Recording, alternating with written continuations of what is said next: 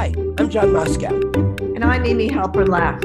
Welcome to Ethical Schools, where we discuss strategies for creating inclusive and equitable schools and youth programs that help students to develop both commitment and capacity to build ethical institutions.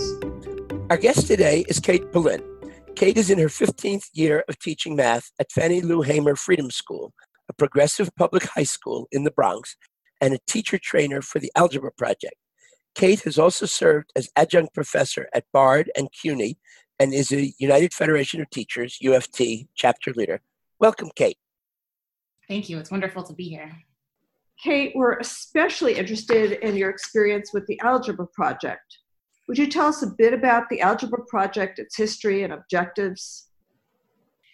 So the Algebra Project is a national mathematics literacy effort. It uses mathematics literacy as an organizing tool to guarantee quality public school education for all children in the United States. The Algebra Project has developed curricular materials, trained teachers and teacher trainers, and provided ongoing professional development, support, and community involvement activities to schools seeking to achieve a systematic change in mathematics education. So that's kind of the description of it. So the Algebra Project has its roots in the civil rights movement. Math is seen as an available organizing tool, the same way that voting was an available organizing tool in the 1960s. The founder and president of the Algebra Project is Bob Moses, the legendary civil rights activist and field secretary for the Student Nonviolent Coordinating Committee in the 1960s, where the issue of voting was joined with the issue of sharecropper illiteracy. So at that time, SNCC was interested in registering sharecroppers to vote. And SNCC said that the country cannot have its cake and eat it too, basically, that you can't deny people access to literacy through political arrangements and then turn around and say that you can't have access to politics because you are illiterate. And so the Algebra Project was founded in 1982 when Bob Moses won the MacArthur Genius Award, and it sees itself as a continuation of that struggle for civil rights, which has been ongoing. And so there were successes in the civil rights movements with voting rights issues and the Voting Rights Act. So they say they were able to get Jim Crow out of public accommodations, access to the vote, and out of the National Democratic Party structure. Like, for example, when Fannie Lou Hamer and the Mississippi Freedom Democratic Party went to the 1964 convention, which I believe we'll maybe get into a little bit later.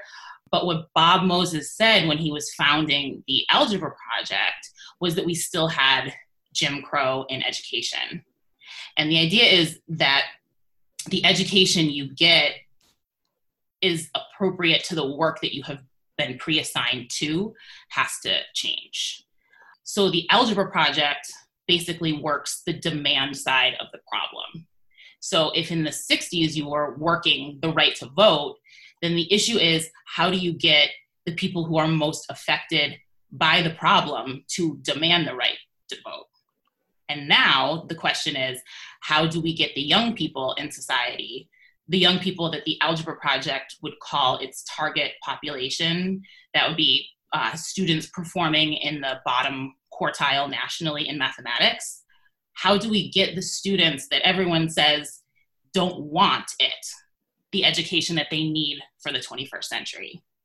And so we do this by first showing kids that they can access the world of mathematics.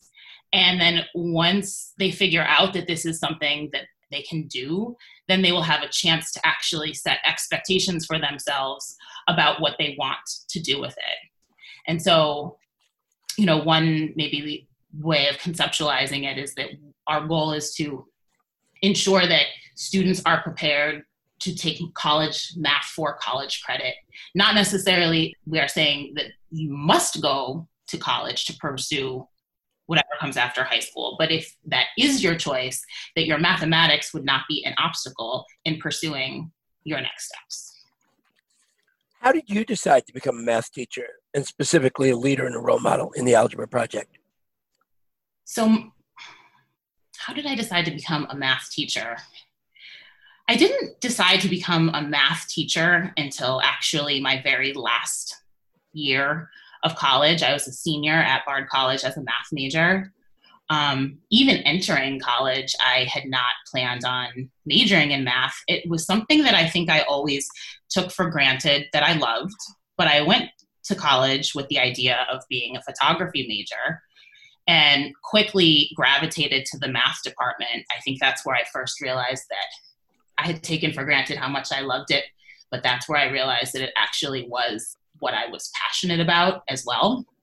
And so as I was studying math in college, I was basically doing it for its own sake, learning it, kind of becoming a mathematician myself.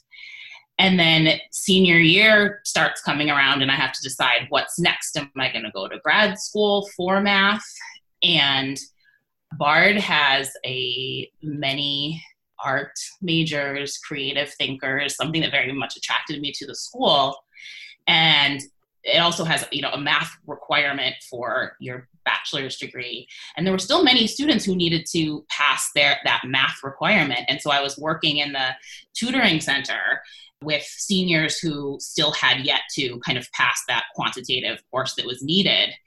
And that's where I think I first started realizing that the thing that I loved, mathematics, which to me involves creativity, reasoning, was not the thing that they hated. They hated the formulas, the memorization. And there's just a disconnect, I think, between what we teach in school and call mathematics and what mathematics truly is. And that's when I first started thinking that I wanted to be part of this solution and bringing all of the things that I think make math accessible to everybody part of my own journey and my love of the subject.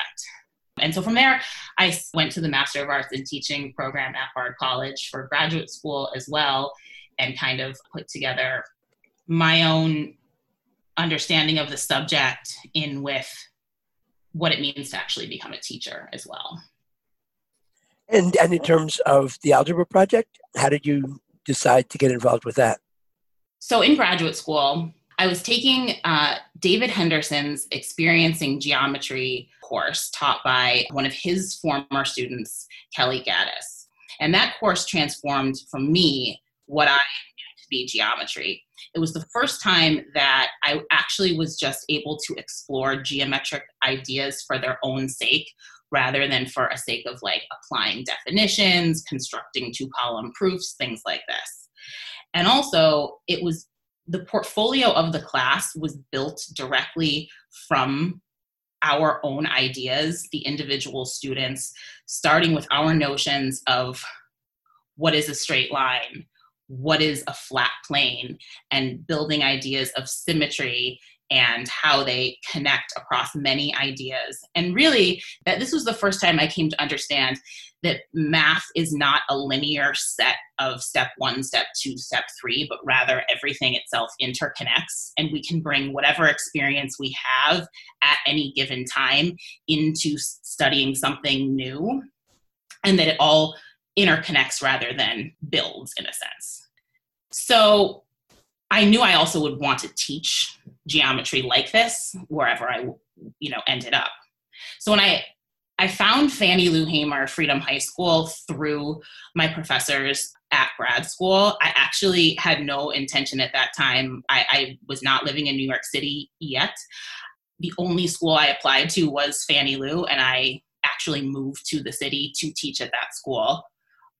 My professors told me, you should go check it out. I think you'd like the feeling of the school. And I did, and I loved it. And they were extremely encouraging about the idea of building curriculum that makes sense. Teachers have, freedom to construct things that they're passionate about. And so it was in my third year of teaching there that Bob Moses of the Algebra Project had found David Henderson's materials and gotten him involved in writing some of his materials for the high school level. And those materials needed a place to be piloted. So because I had the experience of being a student of his materials, and through my connection with his former student, Kelly Gaddis, he was able to actually come to Fannie Lou Hamer for a number of years with materials that he was developing test them out in the class, observe the classes, revise the process, and then we continue this for a number of years.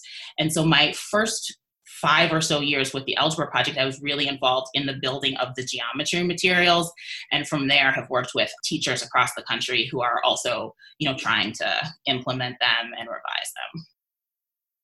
Fannie Lou Hamer is an extraordinary school on many levels. Who was Fannie Lou Hamer, and what was the vision behind the school? Okay. Fannie Lou Hamer, she was one of 20 children born to sharecroppers in the Mississippi Delta. In 1962, she joined the Student Nonviolent Coordinating Committee and went to a meeting about voting. The next year, she was actively working with SNCC, and she was returning home from a training on a bus where the bus was pulled over, and she and 2 others were taken to jail and beaten after this incident. She suffered permanent damage to her kidneys, and after her recovery, she began traveling the country and telling this story. So SNCC had formed the Mississippi Freedom Democratic Party to expand Black voter registration with the platform that the Mississippi Democratic Party was unconstitutional because it did not allow Black members to register to vote. And the goal was to unseat the Democratic Party and to seat the Mississippi Freedom Democratic Party as the state's official party. So at the Democratic National Convention in 1964 in Atlantic City, New Jersey, Mrs. Hamer gave testimony to the accounts of what happened to her and made the demand for the Mississippi Freedom Democratic Party to be seated at that convention. So that effort failed, and it wasn't until the following DNC 4 years later in Chicago that the Mississippi Freedom Democratic Party was seated. And at that convention, when she was announced, there was a thunderous standing ovation, and she was the first Black person to take her seat as the official delegate at a national party convention since the Reconstruction period, and she was the first ever woman from Mississippi to do so. But that testimony in 1964 was extremely important. While she was speaking, President Johnson interrupted the televised broadcast of her testimony intentionally. And Bob Moses is quoted notably in the Freedom Summer documentary from 5 years ago, Stanley Nelson's documentary, that Johnson wasn't afraid of Martin Luther King's testimony, that he was afraid of Fannie Lou Hamer's testimony. So he said in that, Fannie Lou Hamer became the authentic voice of Mississippi and the struggle of Black people in Mississippi to the nation at the Democratic National Convention. Her testimony really undermined the levees that Mississippi had built against the whole country. Once she broke through that, the gate was up. You needed someone who expressed Mississippi in their bones to be able to reach through. And that was it, that she was able to speak from the place of the struggle that does something more than when others are speaking on behalf of the people. I just wanted to interject that I got to be at the Democratic Convention in '64 on the boardwalk. We had a 24-hour continuous vigil and picket line. I was a teenager. I was with Long Island CORE, Congress of Racial Equality. And it's really interesting in terms, it was just an incredible experience knowing what was going on inside the hall with the Mississippi Freedom Democratic Party. And I think actually in terms of teaching the history of the civil rights movement, that the 1964 convention doesn't get enough attention at all. I think most people probably don't know about it. In addition to the documentary you mentioned, another book that people might find really interesting is James Foreman's The Making of Black Revolutionaries, which really pivots on the '64 convention, because it was really the point that just made totally clear the hollowness of the white establishment Democratic Party, the idea that they were willing to seat this all-white, racist Mississippi contingent that had absolutely no intention whatsoever of voting for Johnson as opposed to Goldwater, and denied a multiracial, integrated grassroots force from Mississippi Freedom Democratic Party. So Yeah, I just wanted to add that. But thanks, and please go on. Thank you for saying that, because I would also like to add that a year ago, we had the opportunity to go to that convention hall and go to that boardwalk in Atlantic City, New Jersey as well, because the Atlantic City Women's March honored Fannie Lou Hamer as the theme of their Women's March. And so we took a bus of students to that and marched on the boardwalk, and the event culminated in the actual convention center. And it was in kind of a newer part of the convention center, but we were able to kind of sneak off a little bit and go to the actual hall where she gave that testimony with some of the students. And it was a pretty amazing moment for all of us who were there. So what was part of Amy's question was, which follows, is what was the vision behind the school, and how does it connect to Fannie Lou Hamer? Mm-hmm. Fannie Lou Hamer Freedom High School was founded in 1994 and was part of the small schools movement in New York City. And so you already had a wonderful episode that had Deborah Meyer speaking about the small schools movement and school as a community. And that, I mean, she is alive and well in the walls of Fannie Lou Hamer Freedom High School. So in 1994, the Monroe Comprehensive School District in the South Bronx, it was being closed and it was being broken up into 5 new schools. So one of those schools became Fannie Lou Hamer Freedom High School, founded by Nancy Mann, who was a founding teacher of the school and eventually principal from 2002 to 2014, along with other educators who came from the School of Thought and Deborah Meyer at Central Park East Secondary School. And the idea is that we need to create schools that serve the community and are built from the community rather than inserted into a place. And so we're built with the idea that one size does not fit all. Less is more. We value depth over breadth.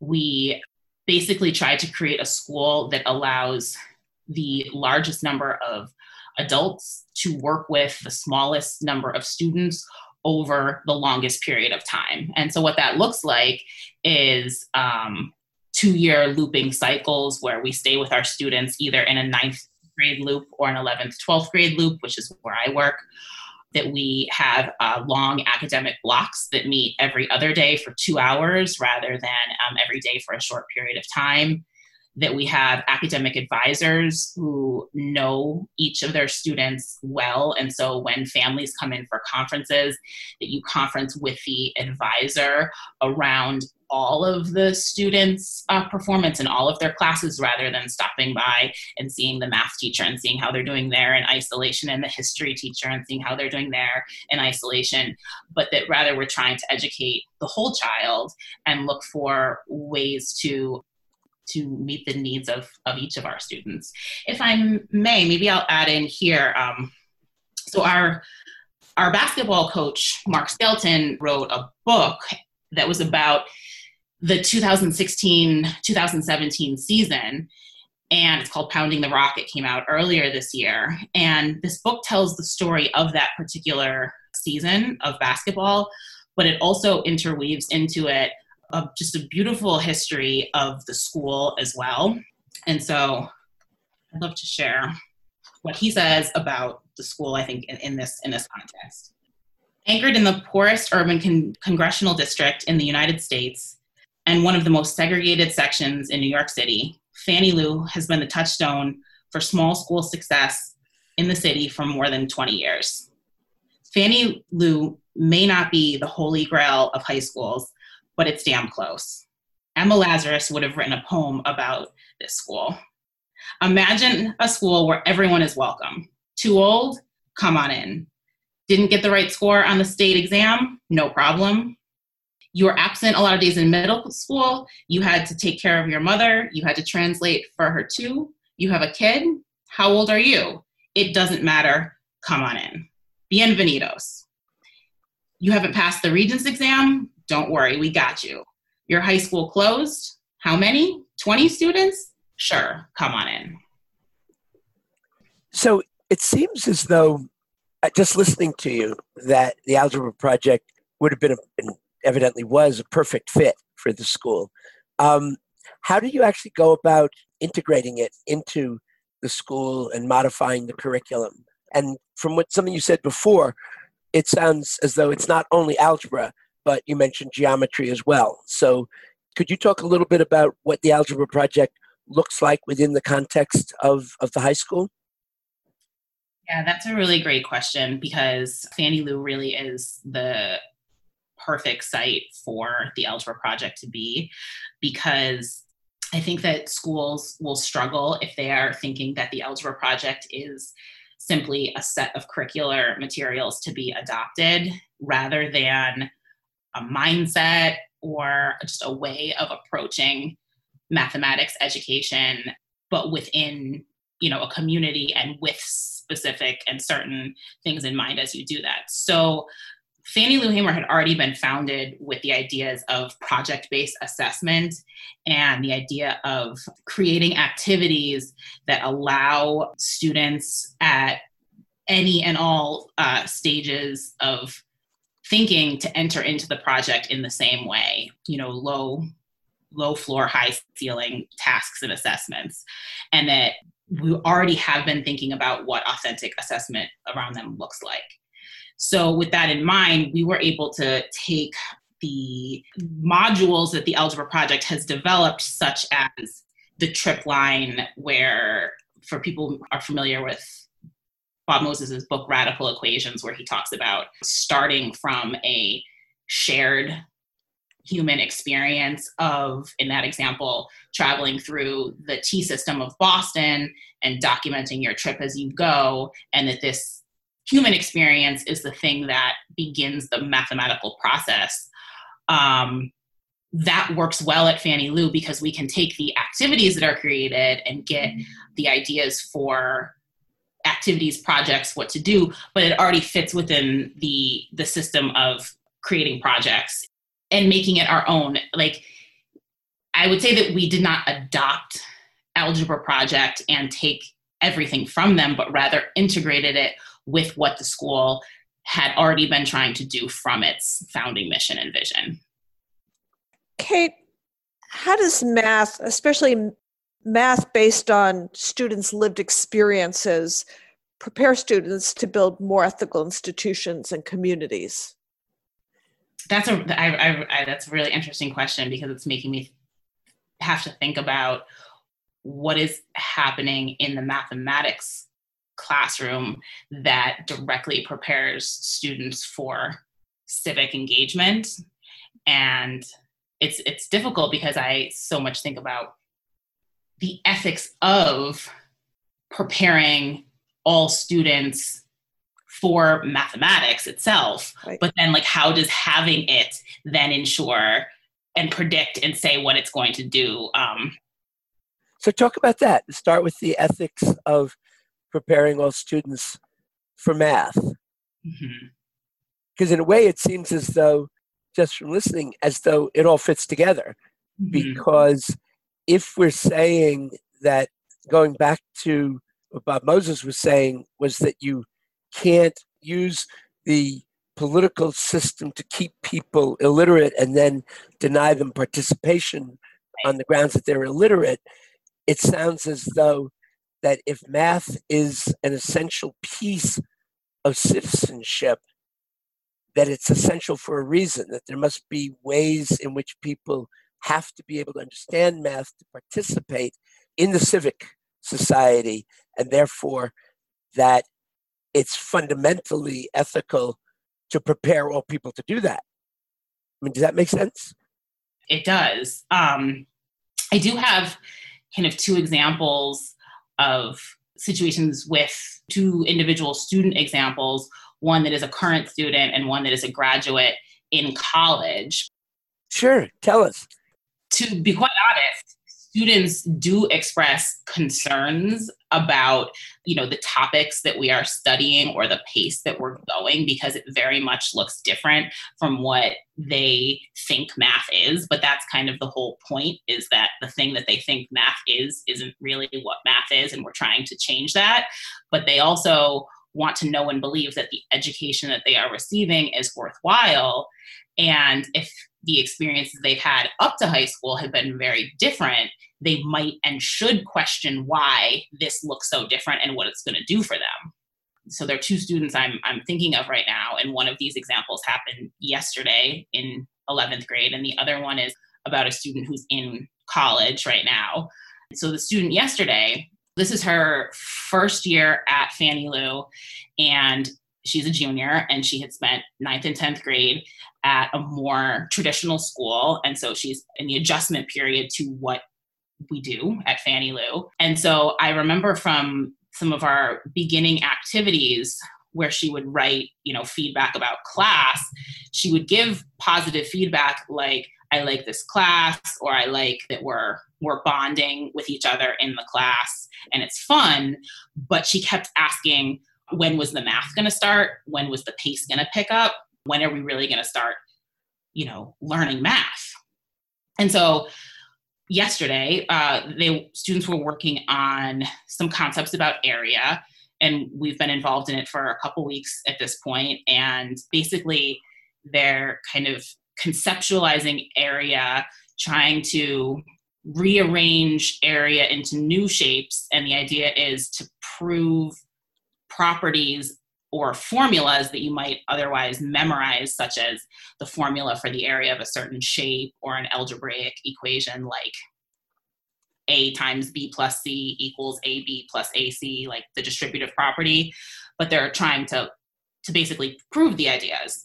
And so she'd been doing this for a little while, and she had a parallelogram in front of her, and she kind of slid a piece of the parallelogram over and saw a rectangle and said, wait a minute, like, I get it.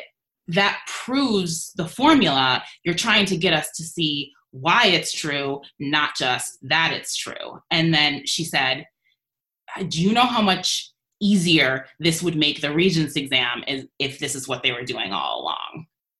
And wow. Yeah, and it took that much time though, but it's not that often that a student has had that as much like traditional math experience as she has had in high school, but that also that you would say that the thing that takes longer actually would have helped with the thing that's supposed to just be like kind of testing what you know test. And then the other example comes from a student who graduated last year and is now taking college math at Lehman College. Actually, she and another Fannie Lou graduate are in the same course together. And what's nice is I see that they travel sometimes together and support each other in the class. And I was thinking about your episode with Dr. Fain, who's coincidentally, I believe, at Lehman College. Absolutely. Yeah. And I appreciated so much of what she said about teacher education and preparation. But when she was speaking about the idea of cluster hiring and the idea of if you hire teachers from the same program, that they might be able to support each other in like the shared vision that they experienced in their teacher education program, whatever that may be, but that they could like support each other. I was thinking about like kind of it's not the same, but like cluster colleging. Anyway, that's not exactly the point of this story. It's a great idea. But so in the college class, I believe the student was working on something to do with linear functions. And the professor was perhaps about to create like a linear equation given 2 points or something like that, and said to the class, matter-of-factly, oh, there's only one line that connects these two given points, and then drew it. And so my graduate from Fannie Lou said, well, that's not true. There would be another one if you were on the sphere. And I think it caught the professor off guard because they're like, you mean there's another line that connects these 2 points? And so she and the other Fannie Lou student pulled up their actual papers about it. showed them and was like, so like if it's on a plane, there's only one path that connects 2 points. But if it's on the sphere, you could go the other way around. And the professor was like, but it's not straight. And they're like, no, it is. It's intrinsically straight. And like, if you imagine that you're the bug on the surface, the bug will be going straight. It's just straight on a sphere. And I think that's a really powerful story for a number of reasons, but the one that's standing out to me the most is thinking about what it takes for a freshman in a college math class to have something that is just being stated as mathematical fact. There only exists, one line between 2 points or whatever the case may be, and to be able to jump into the conversation and to see yourself as part of the mathematical conversation and offer a really big, but what if, especially if it wasn't exactly what was being invited in the room at that moment, because that's radical. Absolutely. And it's the connection between the geometry approach to life that Fannie Lou Hamer right. School takes, and having the tools, the math tools, to be able to do it, that they have both the knowledge and the impetus. I was, a few years ago, I was at I think it's Free Minds, Free People conference, where some of the Baltimore Algebra Project students were presenting. And it was very exciting because they were talking both about how they used what they'd learned in the Algebra Project to confront, I think at that point, the mayor of Baltimore about the Baltimore budget for the schools. And then someone else at the same conference talked about how they used math to look at stops that the Illinois State Police were making, and then what happened. The stops themselves were kind of randomly distributed between cars driven by African Americans and whites and Latinos, because the way they were projecting it, the police couldn't really tell who was in the car. But then once they did know who was in the car, what actually happened as a follow-up. And I know that there was this Education Week article just recently about math and civics, where I think a school in Indiana was talking about in middle school that they were using math to help their students look at some of the polling data, election polling data, and sort of if you were a Democratic or Republican candidate, who would you want to focus your, recruiting efforts on to try to, make the difference and win if the election was really going to be very close, or how to, in another example they gave, was looking at their town implementing solar panels and comparing the economics of the solar panels with, more traditional electricity sources. Is that some of the kind of stuff that you're able to do at Fannie Lou Hamer? And what would some examples of that be? Yes, absolutely. So one area that I've been involved in is the mathematics of gerrymandering. So after the 2016 election, a group out of Tufts University, led by Moon Duchin, who's a professor there, started the Metric Geometry and Gerrymandering Group. And they created a free summer conference for the summer of 2017 at Tufts University, free and open to the public for the first 3 days, and then option for a mathematics track or an educator track for the last 2 days of the week. And I went to that conference with a few other teachers from Math for America, which is an organization that I'm involved in here in New York City. And Math for America provides extensive and outstanding professional development here in New York City. Often we invite mathematicians or educators in for professional development workshops, but the majority of it is led and created by the teachers involved in the organization themselves. So after that 2017 conference at Tufts, I wanted to use some of the educator materials to teach gerrymandering in my geometry course, and have been working with those materials for the past few years alongside working at Math for America to bring educators in to continue the mathematics of gerrymandering workshops and to take on some of the facilitation ourselves and work with other teachers about ways to actually implement them in classes. And that's been really exciting. That sounds really exciting. Yeah. Yeah, mostly because I'm teaching it in the wrong place as well, because it turns out it's not a geometric problem at all, and the shape of the district is not at all. So I got to figure out it's not really in the geometry course anymore.